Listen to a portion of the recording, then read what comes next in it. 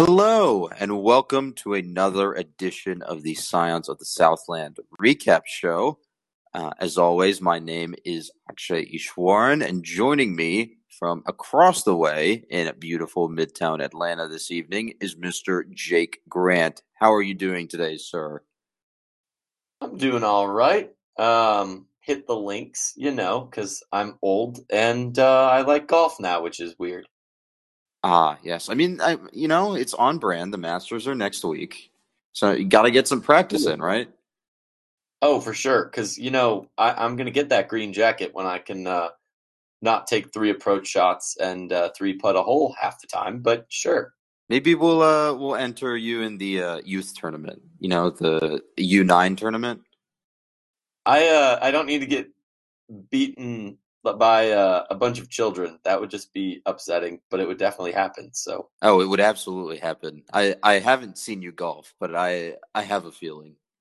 oh, you would laugh too. Oh my goodness, it'd be bad. But This is why I just um, accept that I can't golf and don't. I should just stick to tennis in terms of uh, coronavirus pandemic sports. Okay, fair enough. Fair enough. We can enter you in the U9 like French Open or something. That'll Oh work. man, I mean, at this rate, you'd need to enter me in a U9 swim meet too, but that's a little more sad. Yeah, let's not pack unpack that one. That's for later. It's a Fair separate enough. discussion. Uh, okay, so on the docket this week, we had some non-rev news come down the pipe. Swim had a dual meet. Was that at FSU or was that here? I That didn't. that was at FSU, but they did Hmm. bring Danny Karnick along, so we still have some home meet worthy visuals. Interesting. Interesting. We'll get there. We have some recruiting news from softball and basketball that we'll touch on.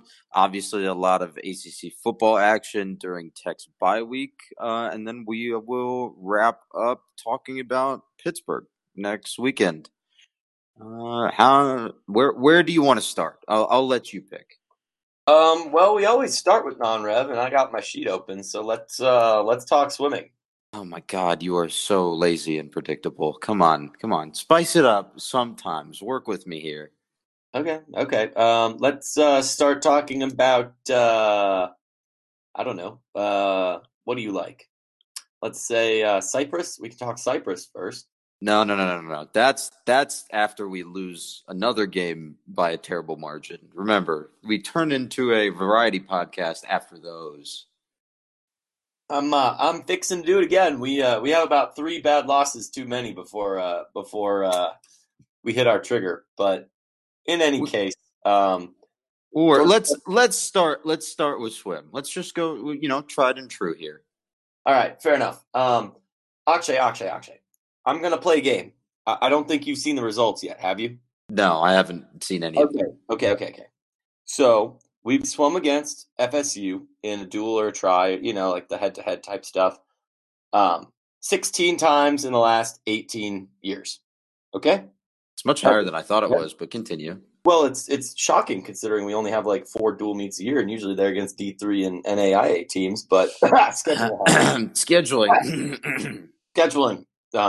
Anyways, so Florida State is essentially always on our schedule. I want you to guess how many times since the women's team was inaugurated 18 years ago they have beat Florida State in head-to-head competition.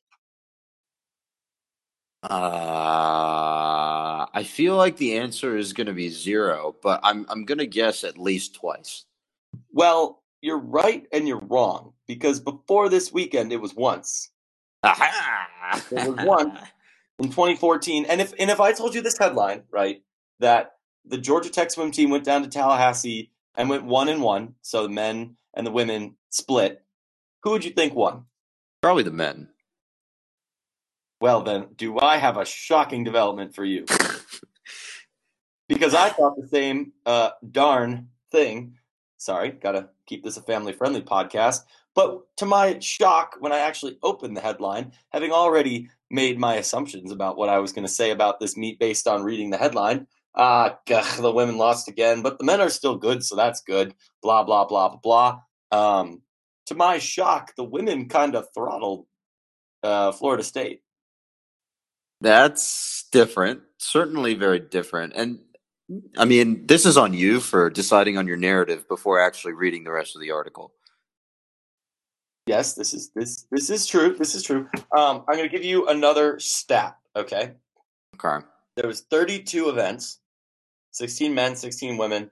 They did two of which were diving, two of which were relays. They didn't do a Okay. 2-3 relay. That was a little weird. But the rest is kind of standard events, which means of 16 events, I want you to guess how many the women took first place in. At least two. I'm going to go with that again.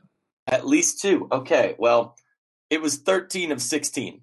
They took first in 13 of 16. 13 of 16 events. They lost the exact, or two of the three that you'd expect, the 50 free and the 100 free. For whatever reason, Georgia Tech just does not have deep sprints.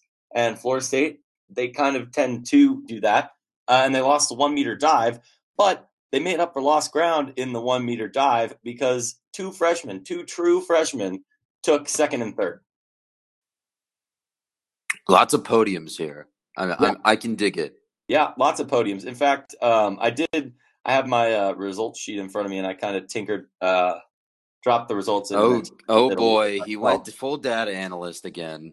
If COUNTIF and SUMIF are data analytics, then I am your king. Anyways, 13 wins for the women.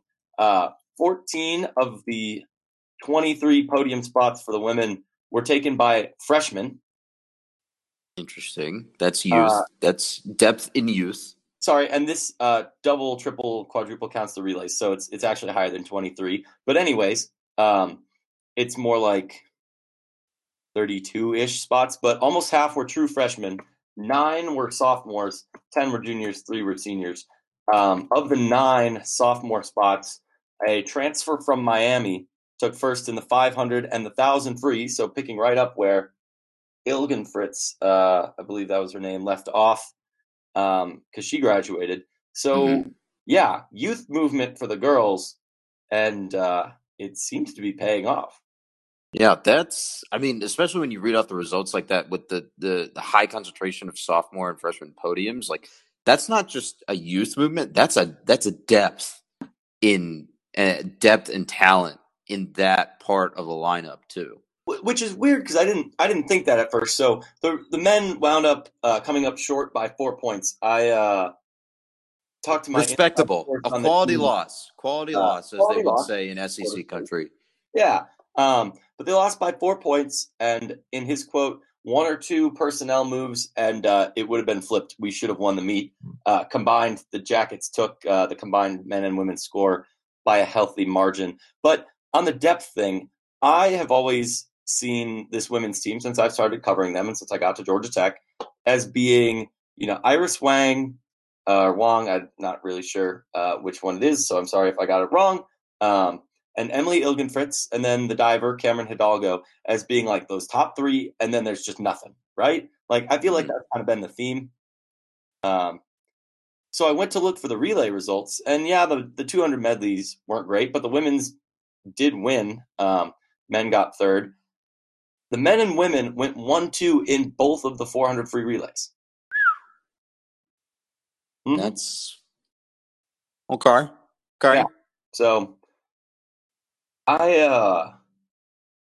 a narrative kind of starts to die, I think this is that time. Is this death of a narrative instead of death of a salesman?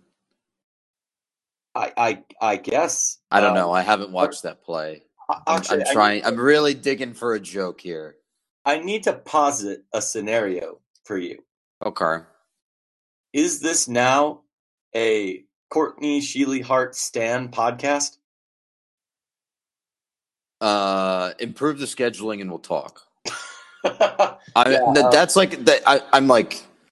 I'm joking, but I'm also kind of serious. I understand that scheduling is restricted this year. Like, take a mulligan this year. That's fine. Next year, once you have hopefully have the full slate open again, I think something we've been talking about, I think at least between us and maybe in the writers' room as well, is that this is one of the only programs in the nation that swims in a literal Olympic pool in every sense of the word. And then they've had also program improvements in that pool as well. That is a huge, huge recruiting tool. And what helps your program build off of that, because it's not just a recruiting tool, it's a huge recruiting foundation. What helps your program build off of that is scheduling quality opponents. I'm not a swimmer, or I used to be, and I'm not anymore. And I'm certainly not a college swimmer, so I can't, peer into the mind there. But if they're anything like normal college athletes, they want to, play the best to be the best, right? So they have to swim against quality competition.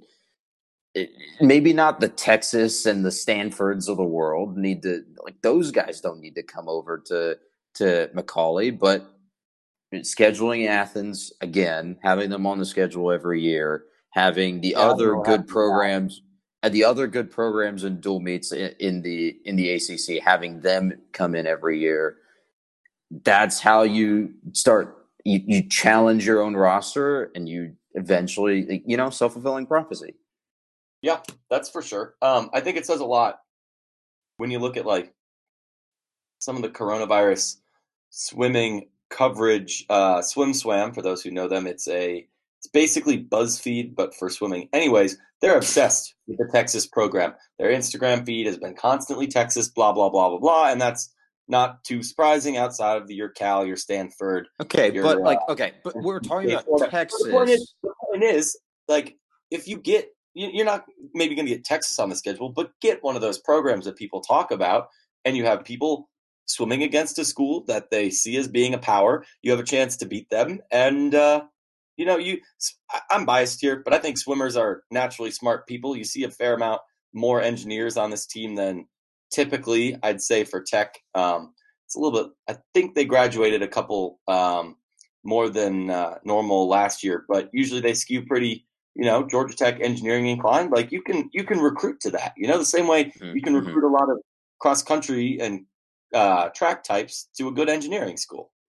Mm-hmm. Yeah. Again, figure out the scheduling, prove the scheduling, and we'll talk. We'll talk about a partnership or sponsorship here. Yeah. Speaking of talking, I've never been so sure of this, but I think we could maybe get a guest from the program on the pod if we feel like it, and if maybe some of the audience is so inclined. But we could work on that too. We'll talk. We'll workshop it. We'll talk about it in committee. Yeah, we gotta fill the COVID times on this light fall schedule somehow. But we're also out at bye weeks, so oops. There more are coming soon enough. If you get my parlance, we'll figure it out. Maybe we'll have basketball to fill the void. Once football's over. That is true. We will get there.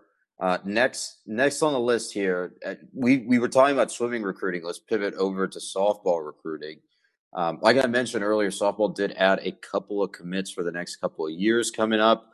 We have pitcher and first base woman, Jaden Gailey out of Franklin County, Georgia. That's class of 2022. And then outfielder Ella Edgmond, and she's in the class of 2021. I am not the resident softball expert, as you all know, so I will let Jake and his softball inclined knowledge here take the wheel. Well, it's funny you should ask, because I did spend this weekend up in Dalton at a travel softball tournament. Yes, Dalton, the carpet capital of America. And maybe the COVID capital, too, based on behavior of youth sports parents and mask wearing. But this is not a judgment podcast. This is a sports podcast in which we judge the sports, not the people. Anyway, very good save. Good save. Exactly. The only team local that I saw, I guess Tennessee Mojo was on the other field behind us, but I did see East Cobb play, but I don't think any of them were close to recruitment status at Georgia Tech. What was I going to say? Oh, yeah. But I wish I would have noticed, because I'm pretty sure Gailey's team was there. I just don't know. Gailey is on Tennessee Mojo. Yes, that is what I have gleaned from her Twitter account. Yeah. I just don't know if she was on the other field or at the other park. Point is, I didn't see her, but I wish I had because her accolades are pretty deep. And we definitely found more on her than we did on Edgman because we're poor and don't have recruiting rankings. So hopefully they're good. Hopefully, if you want us to pay for recruiting rankings, keep giving us that ad revenue, or just send us a Venmo request, or not a request, Venmo payment. It's for Jake and Akshay to be the leading coverage of not only swimming and tennis, but the official podcast of softball. Unofficial podcast of Georgia Tech softball, which is a position that I know you would enjoy very much. I wouldn't say I'm their biggest fan, but I am a big fan of them. I hope they continue to do well. And both of these players seem like good fits for the Jackets. So I don't know. They're staying kind of in the neighborhood and picking up some at least decent credentialed players. So hopefully that works out. Yeah, and just to round out the slate here, speaking of the accolades that Gailey has collected in her high school career, she was the 2018 and 2019 Georgia AAA Player of the Year, AAA being the classification at GHSA, the Georgia High School Sports Association. And then she was also the 2020 Region 8 AAA Pitcher of the Year. So, highly rated. Yeah. I was going to say one more thing, and I cannot remember what it was. So, oh well. You're really ruining my transitionary moments here. I'm a horrible person, so there you go. Well, speaking of other horrible people, specifically degenerate gamblers that stayed up very late to watch Clemson and Notre Dame, we should talk about the other ACC matchups in football that happened this week. Sure, we can do that. See, long and winding transition. This is what I was saying. You ruined my moment, and I had something, and then you just butted in, and now I had to come up with a long explanation. It seems like we need mediating presences back on this podcast, but who knows Probably. where our former co-hosts are? Who knows? Maybe they've just been pass interference into a different dimension. Hey, that would explain a lot. But or stuck in replay review. Ooh, I feel topical. Like review, it could never end, Or they could review it twice. True. Okay. I will be the first to admit that the only game I watched any of at all this week was the Notre Dame Clemson in terms of ACC. So I'm glad that's last on our list because we have to also recap the rest of these too. Yeah, I watched a couple of these, so let's just walk through the slate starting on Friday because we did have a Friday game this week. The 7:30 on ESPN was number 11 Miami 44, NC State 41. This one went late. Like the NC State hung in there. This was a very winnable game for them, and I think. Bailey Hockman, their backup quarterback, starting in place of Devin O'Leary, played pretty well. And they just, NC State crap, they just kind of couldn't get it done. Yeah, that jives with basically what I heard. It was close final score. Seemed like a lot of points got put up. Probably typical Friday night ACC content. Yes. Friday night ACC games are basically Big 12 games. This is known. I was going to say high school, but that sounds like that would make sense too. More or less. All right. On Saturday, the nooner on ESPN2 was North Carolina 56, Duke 24. Honestly, not much on this one. This is kind of what I expected.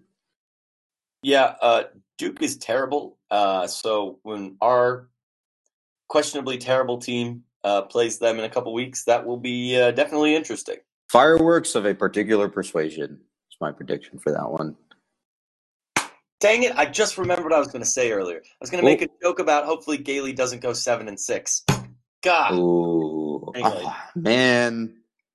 A total missed opportunity. But anyways, we're on ACC roundup. Yeah, we're on the ACC roundup now. You've lost your moment. The other nooner, this one was on the ACC network. Number 25, Liberty 38, Virginia Tech 35. I think it's important to note here, and I watched a good chunk of this. Virginia Tech did the miracle on Tech with thing. With the field goal that Liberty attempted at the end of the game, but got sniped by Justin Fuente calling a timeout right before the kick. And then Liberty threw one. Their own miracle? Yes. Wow. It was kind of funny, I'm not going to lie, but I also have a very dark sense of humor. So, take that for what you will.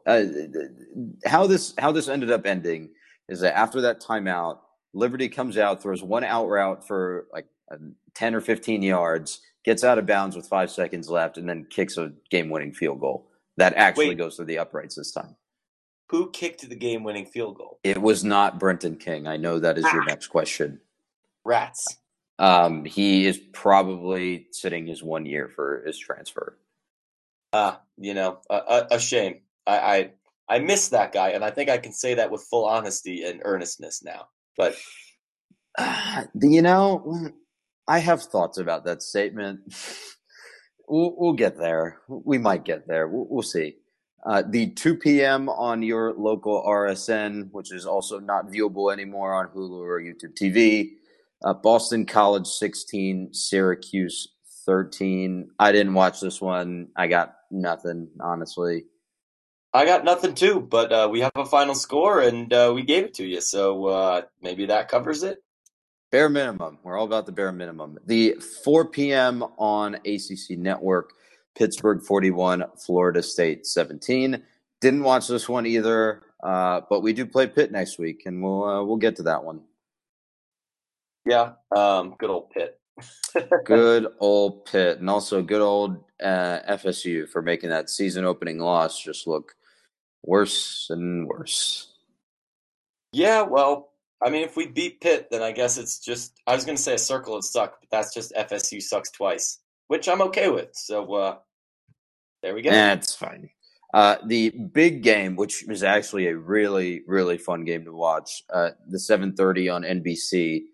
Number 1, Clemson 40. Number 4, Notre Dame 47. This one went to double OT. Yeah. It was exciting. I thought it was over with 2 minutes left when Notre Dame didn't convert on fourth. But yeah. Now I'm tempted to go look at the win probability graph. Hold on. Vamp for a little bit. So I'll tell a story while Mr. Akshay is gone. Anyways, the first college football game, I remember being like able to appreciate where I was because, you go in elementary school and middle school, and I don't know, maybe it's just because I didn't come from a big college football family, but I didn't really appreciate it. But I do remember going to Notre Dame Stadium for USC Notre Dame in 2014. And I may not like Notre Dame. I didn't like USC either, but it was just kind of like good college football, But it is definitely a great place to watch a game. And I was shocked kind of to see that they hadn't hosted a team quite like, definitely not a number 1 team like Clemson in a very long time. But even without that, it's a great place to watch a game. So definitely, the fans definitely got treated last night. Experience, gameplay, all that stuff. They also might have gotten some COVID, but we'll leave that one to the doctors. Yeah, we are not the experts on that. Okay, so I pulled it up. So immediately after Notre Dame failed on that 4th down, with 2 minutes left, I think it was with about 2 minutes left here, Clemson had a 97.3% win probability by ESPN's metrics. And they lost. There's something broken with win percentage metrics then. You'd have to, right? So we'll get back on track, but just very short discussion on this.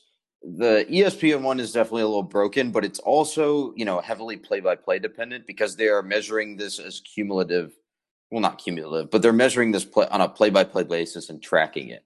And so what happens is that's where you sort of get this discrepancy between the post-game win expectancy and these like isolated minute by minute win probability numbers. Like we can talk about post-game win expectancy here, and if you go back and look at it, Bill C posted this morning that Notre Dame actually was, based on the stats, they would have lost this game. I don't remember exactly what the percentage was, but they should have lost this game.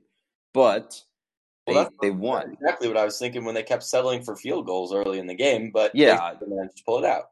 Red zone execution was not great by Notre Dame in this game, and I think the win probability graph kind of reflects that because Notre Dame does not get past 75% on the chart here. Until obviously the overtime in the end of the game. But Clemson hits 97% and then has a precipitous fall. So, yikes. Yeah. I don't know. Little old Dabo's going to have to go back and take little old Clemson to be little old disrespected, I guess. I don't know. To be fair, right now, to finish my point, is it weird to say that Notre Dame was like the underdog in this scenario when Notre Dame is 11 national titles, consistently overrated, media bias, Subway alumni, NBC contract, doesn't even need a conference? No, Notre Dame was definitely the underdog in this scenario. Are you kidding? The last time these two teams played, Notre Dame had 3 points. It felt like a Titan went down instead of, if you played this game to somebody in 2005, they would have been like, Notre Dame's back. Gosh darn it. Like, this is boring. Right, but you're also accounting for 15 years of history where Notre Dame was not that great for a while. This is true. And I don't know. Charlie Weiss, dude. Charlie Weiss. Oh, I know. I had to listen to Chicago Talk Radio for all of that. But no, it was kind of a delicious day. We got to see UGA and Clemson lose on the same day. Oh, yes. We didn't even talk about that one. We'll very, very quickly, because we do have to finish the roundup. Florida, thank you. Thank you so much. The announcer is saying that the standard in Athens is to compete for a national championship and nothing else when they haven't won one in 40 years, and this year won't even be playing for an SEC championship. Mwah, perfect. It was beautiful. I think at a certain level, famous last words, right? Because Florida still has the rest of its schedule to play. We're making some drastic assumptions about the way that this year is going to go, or the rest of those games are going to go. But in a vacuum, the way that Florida won is the modern way of college football. It is a way that teams work these days. It is the proper, effective way to win. The way that Georgia plays is circa 2010. And it is very clear that it is not working out anymore. And it is also very clear to me personally that it's not because of the offensive coordinators. And I will leave you, the viewer/listener, to dissect that statement. Just wait until Missouri beats Georgia next time out. That's all I'm saying. I need to see that meltdown on the internet. That would bring me so much joy. I mean, Kentucky held them to 14 points, but this is not an SEC podcast, so I guess I should probably stop. This is more of a Schadenfreude podcast right now. Hey, if there's one thing you and I are good at, it's that. This is very true. Let's finish up the 8 p.m. game that was probably supposed to be on the ACC network. Louisville, Virginia was postponed till next week because of COVID and a COVID outbreak at Louisville. So we'll be on the lookout for that in the preview at the end of the show. That is about it for this weekend. But let's talk about some other stuff that happened during the week, specifically in the world of basketball recruiting. Tech picked up a third top 150 commit, which is weird to say and think about. Especially after the usual success that Tech has had recruiting. So that is shooting forward Jalen Moore, who committed to Tech on November 5th. Like I said, he's top 150 overall and a consensus 3-star recruit. I am not a basketball person. I expect that you are, and also that you will know more about him. In terms of how they play their game and recruiting and stuff, I'm gonna be totally honest. I don't follow really recruiting in almost any sport. I know that makes me a bad podcast host and a bad non-rev Yes. writer, but I don't know. I think a lot of it is phooey and based on my family's experiences and my experiences and seeing how people pan out and don't pan out. I think a lot of it's kind of a crapshoot. But that being Say said, I something think nice about the guy. Come on. I was about to get to my segue. I think basketball has some of the best, most well vetted uh, recruiting of any sport. Just because of how tight the teams are, of how tight the circuit is, I trust these results more than I would trust seeing this for football or for baseball or for swimming. You know, like it is possible to see all top 150 players in 2 weekends of tournaments. You know, um, so I don't doubt that Mr. Moore, Mr. Coleman, and Mr. Kelly are the real deal. I think it's fantastic that Pastner and Pastner's reactions are just as critical for me here too, because it sounds like he's finally getting, and no offense to some of the guys on the team right now, it sounds like he's finally getting those guys that are at the top of his list, you know? And I think if he's getting in players that he can work with and that he thinks will work in his and Revenos system, then I think we're cooking. I mean, Jordan Usher this week promised or assured us an NCAA tournament bid. It just is a matter of which seed. It's so a very bold statement. It is a very bold statement. Hopefully with tournament experience. And if you have a top 50 player coming in and 2 top 150 players coming in, that is a very good thing to build on the base of losing. Sure, maybe Alvarado and Usher. I don't know how the eligibility will work out exactly because, you know, they might be able to stay, they might not, et cetera, et cetera. I don't know what the last winter eligibility looks like. But we'll have another year at DeVoe. We'll have another year at Sturdivant. Like, I hope that's how you say his name. Kyle Sturdivant. And then you also have Rodney Howard, who transferred in from Georgia. So and Tristan Maxwell too. So exactly. So honestly, like, and you mentioned shooting guard Debo Coleman, who committed in October, and then guard Miles Kelly that committed earlier in September as well to round out the 2021 class. I think that's the year. I'm never sure about these things. Anyway, the point I'm coming around to here is you're right. This is a good recruiting class. Like, this is not what we're used to.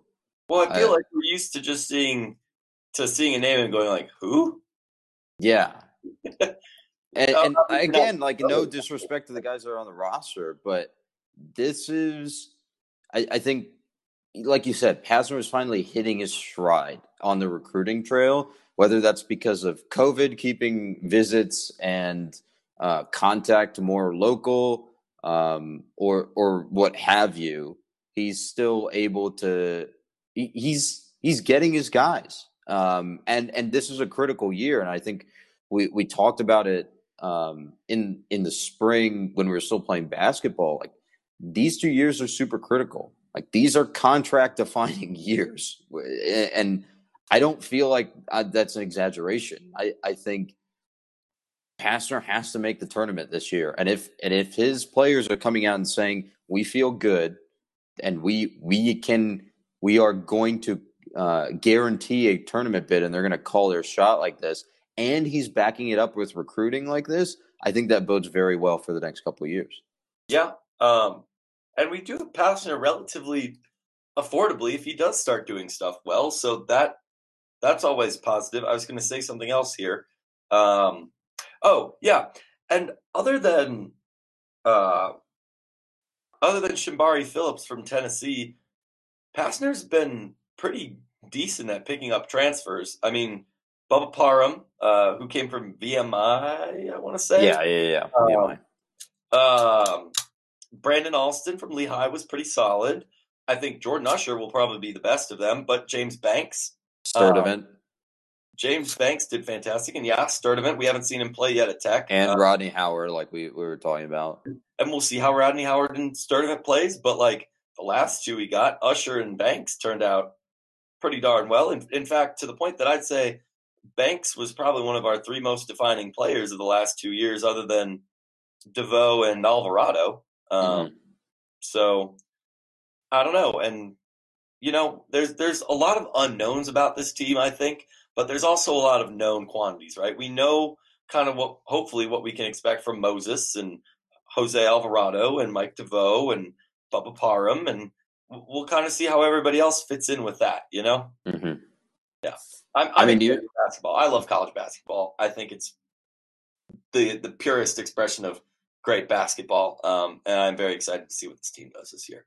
This is also coming from a Bulls fan, this makes it a very strange statement.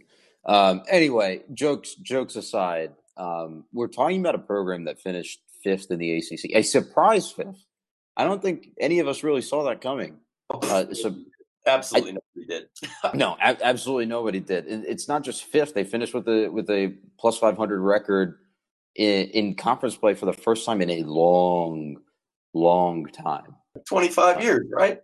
It was. I don't know. I don't think it was 25. It might have been since like 03 or 04 or something. I don't have the numbers in front of me. But you're talking about other coaches like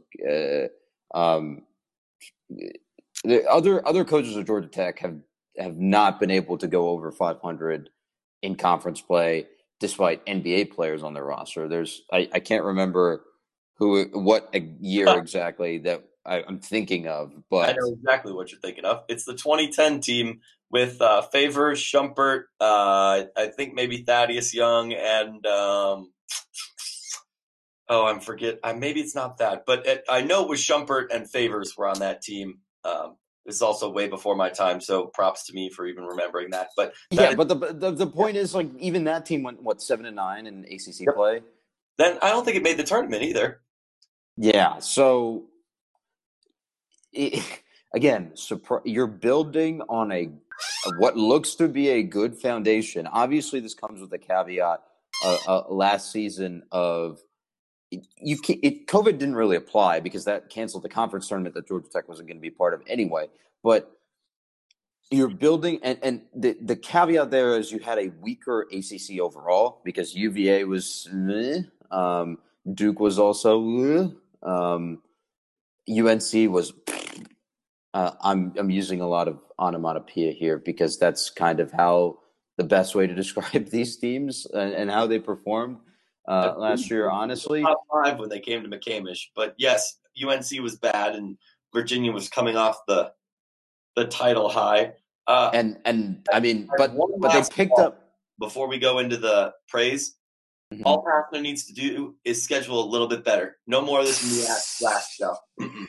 Again, the scheduling. You're not wrong. You're not wrong. I think, getting the Arkansas game was a good pull. I think that was a really, really good call. There was also Kentucky last year. They're back on the schedule too, yeah. Yeah, and that was, I feel like I remember that Kentucky game being a near miss too. Yep, it was.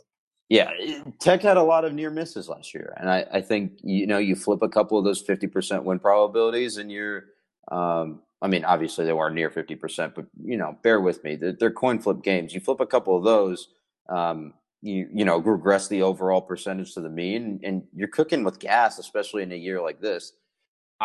Obviously, in a year like this, in 2021, you also have a lot of players, a lot of seniors coming back because of the extra year of eligibility added. So it'll be interesting. Yeah. I feel like that's for basketball too. I don't exactly remember. It might just be for baseball, but it's going to be interesting to see how these rosters play out. And I think you also get an extra year of some of the guys that are on the roster right now, because winter sport athletes were also granted a year of extra eligibility starting like a couple weeks ago. So It'll be interesting. I think interesting is definitely the way to put it. Obviously, from the Rumble Seat, we'll be putting out content throughout the road to tip off.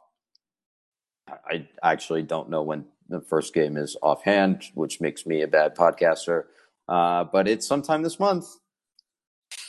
That's what I got for you. There's plenty of bad podcasters. I think it's the 25th of November. I don't know if Athens is on the schedule this year for the first time in many years. I don't know what the deal with that was. We really don't have any scheduling news for basketball. I think, and this is a criticism that I've seen a lot on college basketball Twitter to a certain extent, is that these programs and these conferences have had a long time to figure out how they're going to handle COVID as from a scheduling perspective, and they have not released any sort of plan other than we're moving the Maui Invitational to Raleigh-Durham or whatever.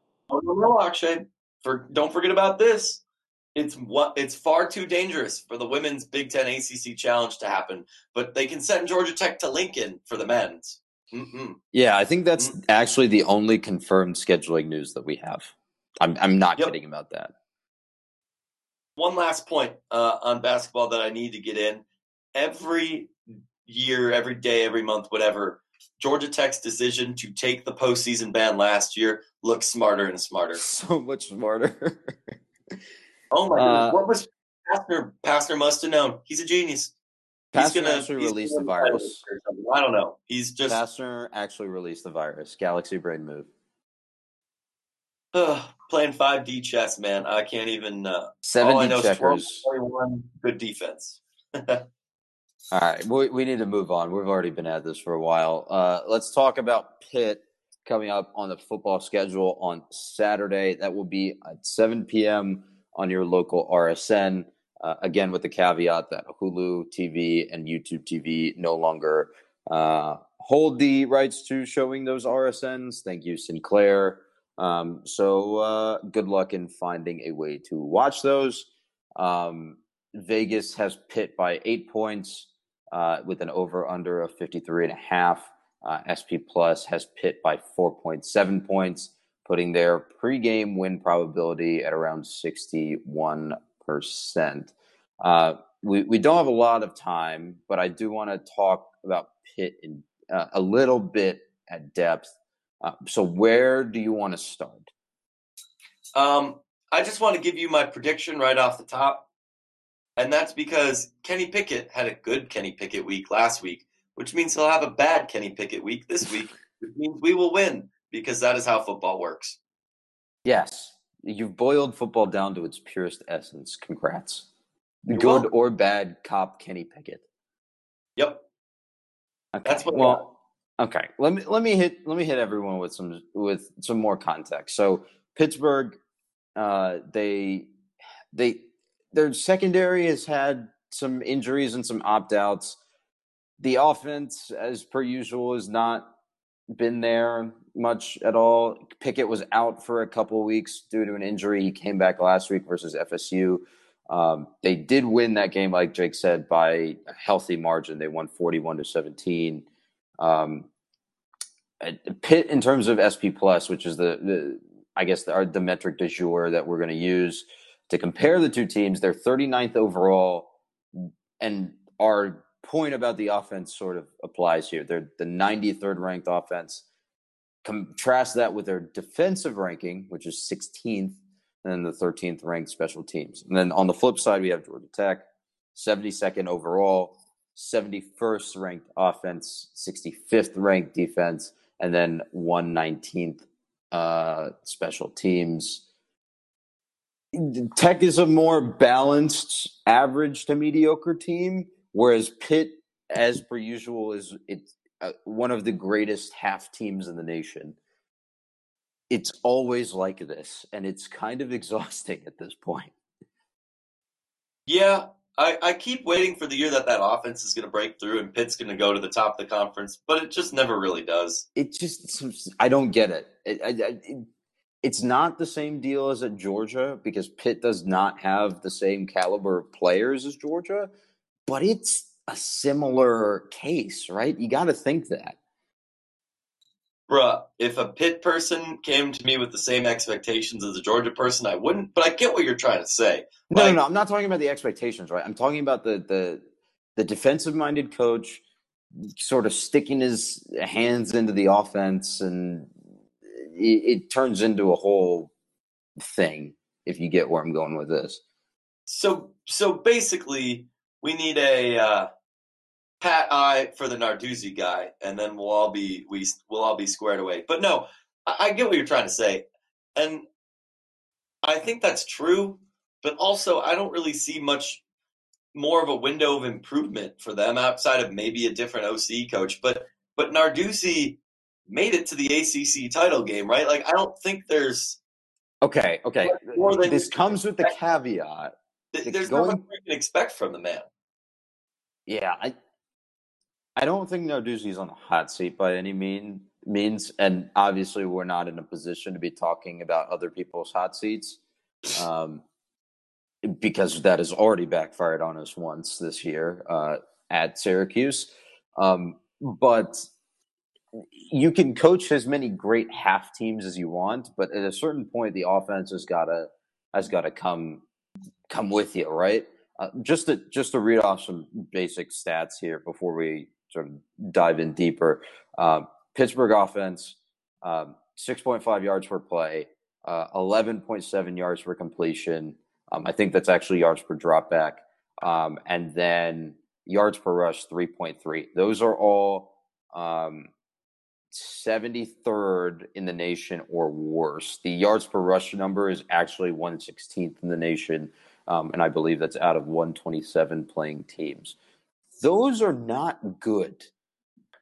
They're not good at all. You're right. You're right. Okay. Well, again, so some more contextual color. Let's talk advanced stats for a second. Expected points added per play for the Pittsburgh offense, negative 0.125. That is 104th in the nation. Success rate of 34.5%, 103rd in the nation. EPA per rush, negative 0.283. That's 113th in the nation. The offense is just not there. It continues to, again, it's a great half team. Their offense is what their defense makes other offenses look like. And Yeah. I'm not kidding. If you like, we have it in our document here, and you can see that the defense stats for Pitt are basically the same thing that the offense stats are, but they are higher ranked because they are allowing that. Yep. And none of this should really surprise anybody, should it? In my opinion, I think I would say that. I'm not so sure. I'm not going to put words in your mouth. But to paraphrase Dennis Green's famous Monday Night Football rant, because I was thinking about that today for some reason, they are who we think they are. Like, this isn't a surprise from any past Pitt team. And if you this hasn't been a change from Pitt for the last 5 years. Exactly. If you can get something to work on offense, then this Pitt team is like a consistent. Like, this Pitt team is a consistent ACC Coastal or ACC Championship appearance if they have an offense, if they have a top 60 offense. Yeah. Honestly, like, I legitimately think that, because their defenses are consistently good, consistently top 20, consistently top 15. This is just ridiculous. I think it's frankly kind of a breath of fresh air after the teams we've seen the last 3 games. At least it's something different, honestly. This is very true, considering Notre Dame and Clemson's proclivity for offense. Yep. And BC's desire to run the football all over us, despite not running the football well at all the entire season. I'm not going to make a pick on this game purely because the ACC Coastal is the ACC Coastal, even though we're not doing divisions anymore. I want to say I expect a better showing than previous weeks from Georgia Tech, both on the offensive and defensive side of the ball, especially on the defensive side of the ball, given how bad this Pitt offense is. But I will leave it at that. Fair enough. Okay. Okay. So let's round it out with talking about next week's games in the ACC. All right. Right. Oh my God, you're squeaking all over the place with that bet of yours. Really harshing my transition mojo. All right, so the nooner on ACC Network, that is Wake Forest at North Carolina. Give me the Tar Heels. Actually, give me Wake Forest. I think UNC has sort of regressed to the mean, especially with those losses to FSU, and then crap. I think they lost one more game after that I can't remember. What was that one? That was to Virginia. Virginia. Maybe? It was Virginia. Yeah, it was Virginia. I think they've regressed to the mean a little bit. I still think they're a good team, but obviously something has changed in the last couple of weeks. So I don't know. I'm feeling frisky. Give me Wake Forest. Fair enough. Okay. The other nooner in this will be on ESPN2. Number 9, Miami at Virginia Tech. I think this is an easy call. Give me the Canes. Yeah, same. Easy money. Yeah, that one's easy, especially after watching Virginia Tech have some trouble with Liberty. That was an interesting game to watch as an ACC conference fan, I guess, in that case. Anyway, moving on, the 3:30 on ACC Network. This is a different time slot for them. Louisville at Virginia, and this is the rescheduled game from last week. I think these two teams are about even. I don't have the spread in front of me, but I would say just like eye test wise, these are two even teams. Yeah. I'd agree.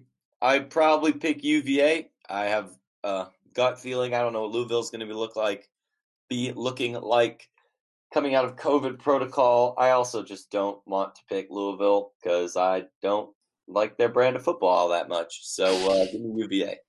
Yeah, give me UVA. I think Louisville is definitely going to still be hurting and missing a lot of players on the roster. Obviously, VT started the season out that way and was able to pick up a couple wins, but it just depends on who's out for Louisville on Saturday night or Saturday afternoon. Yeah. Moving on, the 3:30 on ABC, newly minted number 2 Notre Dame heads to Boston College. I think we're both going to pick the Fighting Irish on this one. Yep. But we all picked Clemson last week, so go figure. That one was more of a pick'em, though. I think this one has a bit of this has an obvious answer, but, and this is a large but, and Notre Dame has done the letdown look ahead thing, or I guess this is just a letdown spot, the hangover spot before to Boston College. So it will be interesting. I will say that. All right, with you getting more tired, let's wrap this up. The 7:30 on ACC Network is Florida State at NC State. I don't know if Florida State's going to win another game this year. I'm mildly curious, so let me look at the schedule while you give a pick. I think it's going to be NC State. They keep coming close. They were ranked for a bit. I just think they're the better team. I think it's a simple question as that. Okay, so I'm going to agree with you on the NC State pick, but let's talk about for 1 second. Let's talk about Florida State's schedule the rest of the way. At NC State this weekend, hosting Clemson the next weekend, hosting UVA the weekend after that, and then ending the season at Duke. I think they pick up the Duke game, but even that is a toss-up, right? Yeah. They're going to go at best 1-3 down the stretch here. Yeah. I would agree. There's just not a lot left for them to pick up. Mike Or Norvell. anybody able to be invited to a bowl, they'll probably still get one because they have a gigantic fan base who will watch anything. But TV money. that's All a about problem. all about the TV money, my dude. Mm-hmm. All right. I think that about wraps it up for the ACC picks. Wait. What was your pick? Oh, no, I said NC State. Oh, okay. Yeah, I said NC State, but Florida State is going 1-3 the rest of the way at most. Yeah. Okay. We're on the same page then. Yeah. All right. That about does it for me on today's episode. How about you? That does it for me too. I got nothing else.